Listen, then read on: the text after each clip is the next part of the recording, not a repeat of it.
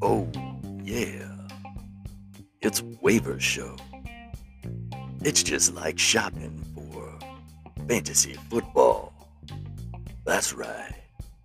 Waiver Wire Show is just like grocery shopping, but just for players. Welcome, everybody, to the Fantasy Football Sage podcast. It's your host, Michael Fricano. Tuesday, September 29th. We all know Tuesday is the day for most people to get their waiver wire selections in order for Wednesday's waivers. If your league has your waivers set to go on through Thursday, well, then I suppose you're ahead of the game by one day. In this episode, we'll go over the top pickups for Week 4, as well as some player news, mostly injuries, because there were certainly plenty of them again this weekend. If your fantasy roster has been unaffected by all the injuries over the past couple weeks, well, you can consider yourself fortunate. You are certainly part of the minority. But this is why you're listening to the Fantasy Football Sage podcast. You're committed to staying on top of your roster for optimal construction, right? So if you've suffered a minor injury and you need to replace a player, whether it be short-term or long-term, and stay on pace to win the fantasy championship, that's what you're trying to do. Hell, even if you haven't suffered an injury setback, picking up players off your waivers that are guaranteed more opportunity now because of said injuries will not only give you more starting options, but it will also ensure that the other players in your league, your opponents, don't get them. So without wasting any more time, let's get right to it.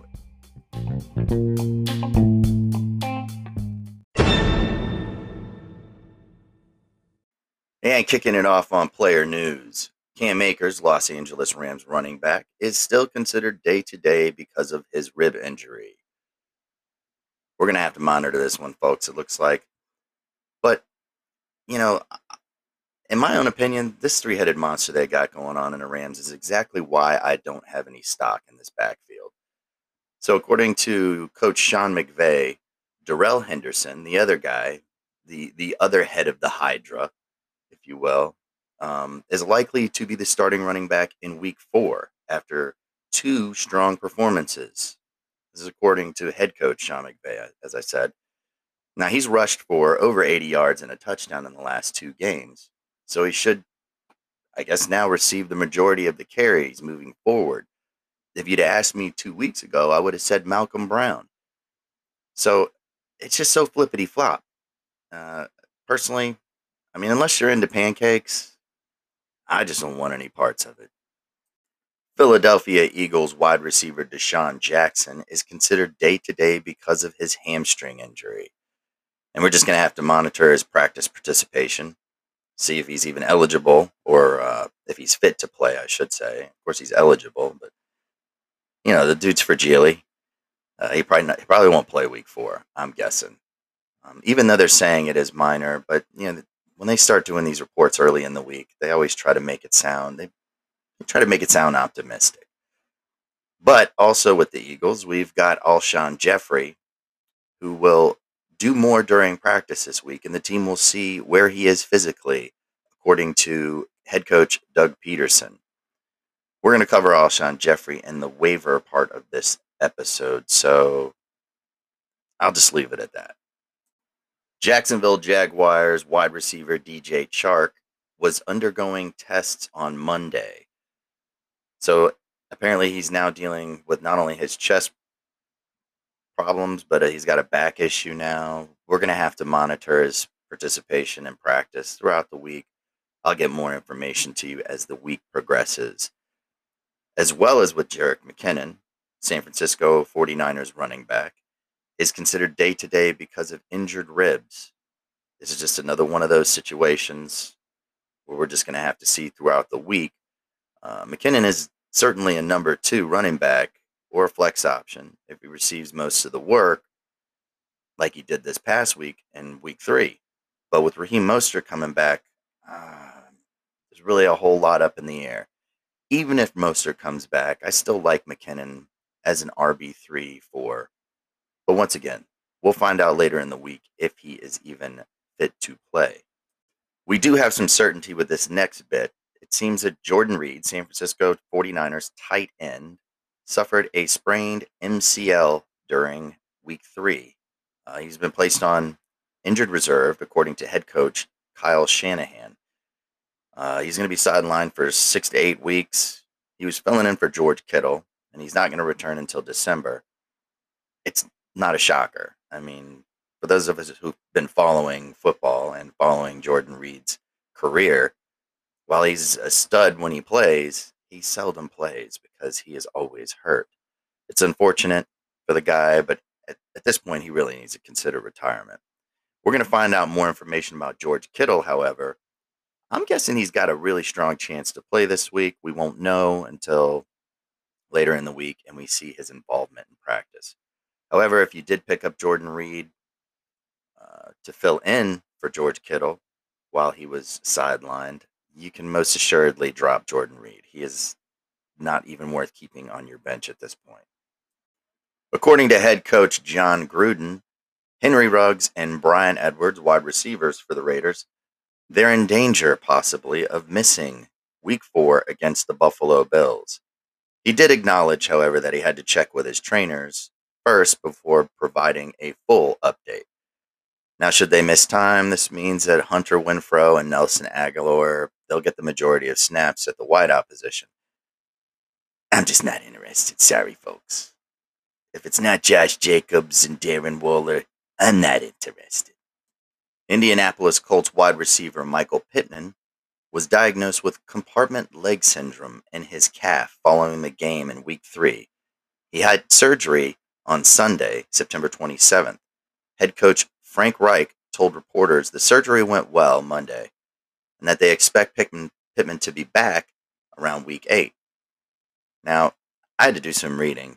Compartment syndrome refers to increased pressure within a muscle compartment, in this case, Pittman's leg. That causes increased pressure in the muscle and could have resulted in nerve damage down the road. So it looks like Pittman was fortunate that he was able to nip this in the bud as quickly as he did. From a fantasy perspective, you can drop him in most redraft leagues if you picked him up. It's really unfortunate for the guy, but we're not going to stick around and wait for week 8 to play Pittman. Tampa Bay Buccaneers wide receiver Chris Godwin is scheduled to undergo an MRI on his hamstring. Well, he suffered this week 3 against the Denver Broncos. While he's been very productive when he's been on the field, it's been kind of a rough start for Godwin. He missed week 2, as you may remember, with the concussion he suffered in the opener. If he's forced to miss some more time, I suppose we could look at Scotty Miller again. He'd come back in the discussion. Mike Evans owners are probably really happy about this. Although Mike Evans seems to be doing just fine even with Godwin on the field.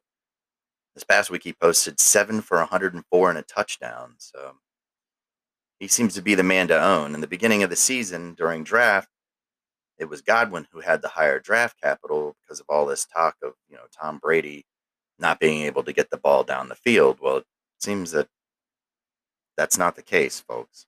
We'll monitor Chris Godwin's health as the week progresses.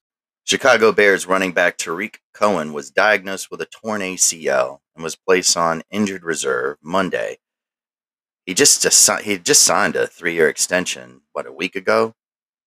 Man, this really sucks for the guy, but for David Montgomery owners, now we can certainly count on him being the featured back. We won't see him sharing much time, except maybe Cordero Patterson may take on some of Cohen's passing down work. Chicago Bears quarterback Nick Foles was named the starting quarterback ahead of Mitch Trubisky for week 4 against the Indianapolis Colts. It seemed only a matter of time before this happened. I mean, even though Trubisky wasn't all that bad in week 3, and he led the Bears to a 2-0 start, it just seemed like he never really did consistently enough to move the offense. And although Chicago didn't score the first 1.5 quarters Foles took over, he did spark the offense in the second half. He threw 3 touchdowns. I mean, he did rally them past the Atlanta Falcons, so now they're 3-0. Now, I'm just going to go ahead and say this right now. I'm not touching Nick Foles or Trubisky. I feel like it's just going to be another flippity-flop thing. Nick Foles has a bad week. They put in Trubisky. Trubisky has a bad week. I mean, Nagy, come on, bro. Don't be so temperamental. Pick a starter and roll with them, at least for like 4 to 6 weeks. Everybody has a bad day, right, folks? My guess is that they were just itching to pull the trigger on this one. They paid Foles all the money for exactly what they're doing right now. So most people are probably going to tell you that Foles is a QB2 in a 2 quarterback league. I wouldn't bet on it, folks. You're going to find at some point in the season, you're going to find yourself disappointed because you started him and he got taken out of the game. Don't put yourself in that position. Seattle Seahawks running back Chris Carson had an MRI to reveal a sprain in his knee. It appears to be minor, so he does have a chance to play in week 4. However, they're playing the Miami Dolphins. I wouldn't be at all shocked if they sat him out of practice the entire week, let him rest, and put in Carlos Hyde, who we'll get to in the waiver segment of the show. We'll monitor Carson throughout the week, but to Carson owners specifically, don't be shocked if he sits this week. Just going to tell you that right now. But that wraps it up for player news. Let's go ahead and get into these waiver wire pickups for week 4.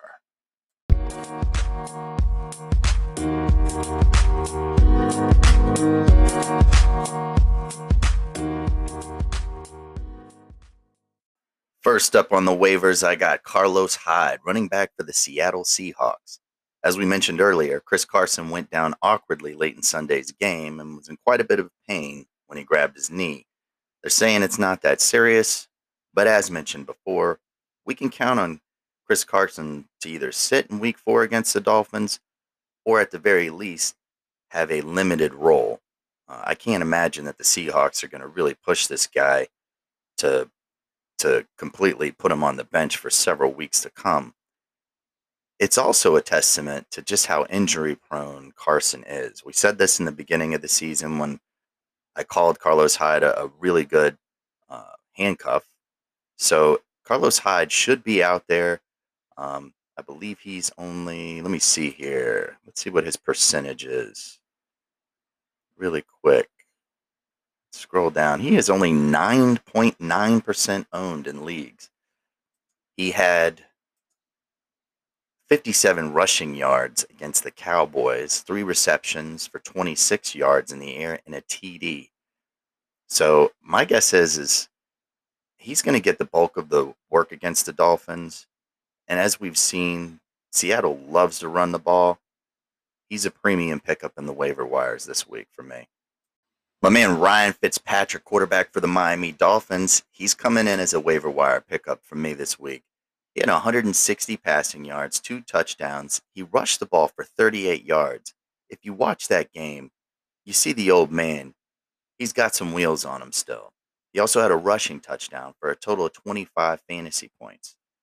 Now, he was a top 10 quarterback in week 2 and a top 5 quarterback in week 3. Next week, he goes up against the Seattle Seahawks, a defense that has yet to hold an opponent under 25 fantasy points. They've also conceded an average of 440 passing yards per game through 3 weeks. That's pretty intense. I'm looking to pick up Fitzpatrick everywhere that I can possibly scoop him up and I have room. In one league specifically, a 2-quarterback league, I dropped Kirk Cousins and started Ryan Fitzpatrick, who was out there on the waivers, and man, did it pay off. Look for my boy Fitzy to do work against Seattle this coming week.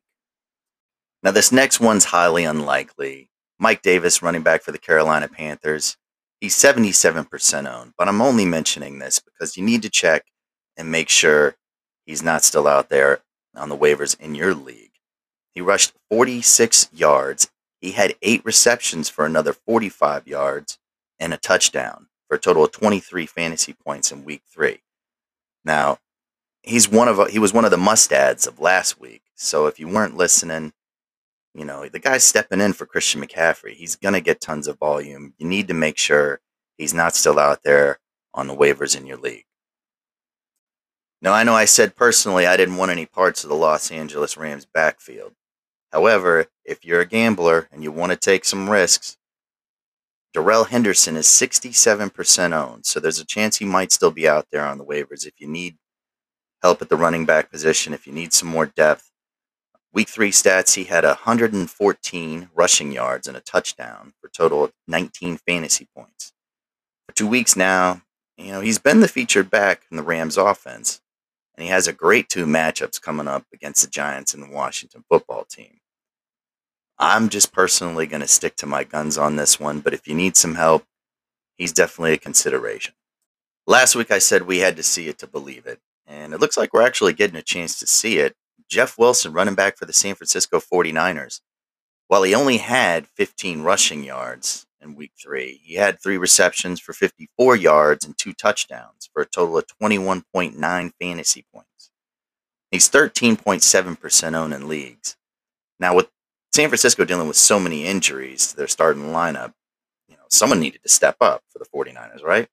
Well, looks like it was Jeff Wilson. Now, while his rushing numbers weren't remarkable by any means, he did get 12 carries with those 3 receptions that we spoke about. With this kind of involvement in the offense, I think he's going to have some value for weeks to come. If you've got the space, he's definitely worth a speculative pickup. Moving over to the wide receiver position, I got Justin Jefferson at the top of my list, Minnesota Vikings wide receiver. He straight balled out in week 3. 7 receptions, 175 yards, and a touchdown for a total of 30.5 fantasy points. Now, the Vikings hadn't looked good for the previous 2 weeks prior to week 3, but they look good now with Justin Jefferson getting involved. If they plan to have any kind of success, they need to get this kid more involved, and I think they see that. So we know Adam Thielen's the number 1. I like Justin Jefferson as a wide receiver 3-4 moving forward. This next one's a speculative one as well, but I'm going to say T. Higgins, wide receiver for the Cincinnati Bengals. He's 6.9% owned, so he's probably out there. Now, he had 5 receptions for 40 receiving yards and 2 TDs for 21 fantasy points. This is my whole point. Is through 3 weeks, Joe Burrow, he's averaging 47 passing attempts per game. It's safe to say that there's plenty of targets to go around in the Cincinnati offense. T. Higgins' role should be part of the game plan in the weeks to come. Brandon Ayuk, wide receiver for the San Francisco 49ers, is 16.8% owned only. He had 5 receptions for 70 receiving yards and a touchdown for a total of 21.1 fantasy points in week 3. Now, let's face it, the 49ers are looking for any warm bodies to fill out their offense after 2 weeks of just brutal injuries across their roster. He's a valuable asset to the team as they scramble to just reinvent their offense on the fly. He's as capable as a receiver, a rusher, really whatever San Francisco might need him for. I think he's definitely worth a pickup if you got the space. And also on the subject of desperation, Philadelphia Eagles receiving corps is serious in desperation. All right, so I'm going to say Alshon Jeffrey. He's still out there, 14% owned only. He hasn't played a game all season, but he is back to practice. I think he's worth a pickup. If he gets to start, he could have an immediate impact on their offense. So I would honestly consider maybe even making room for this guy. You just never know when he's going to go out. Do I think he's going to stay healthy the whole season? No. However, they're going to lean on him heavily once he does start getting involved. With Deshaun Jackson out, Jalen Reagor out, they're going to need Alshon Jeffrey to step his game up. Even if you only get him for a couple weeks, he's worth the pickup.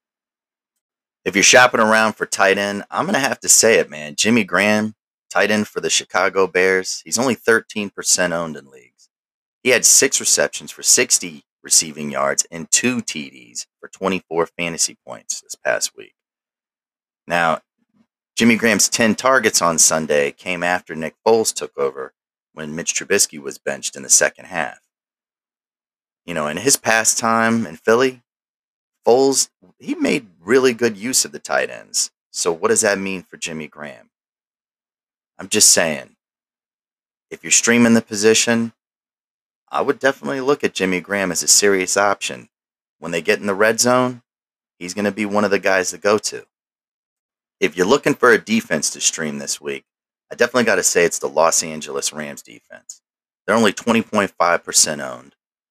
This past week, they had 4 sacks, 1 interception, and 1 fumble recovery. 35 points against.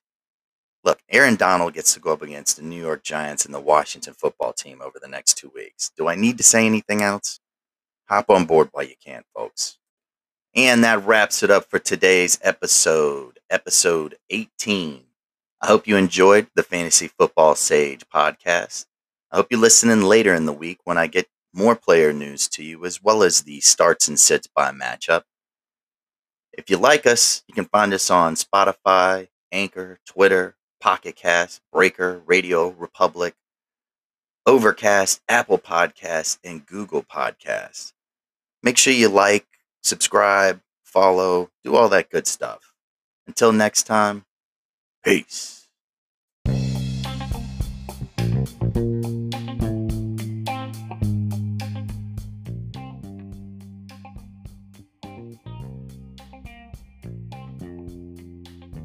I want an everlasting gobstopper.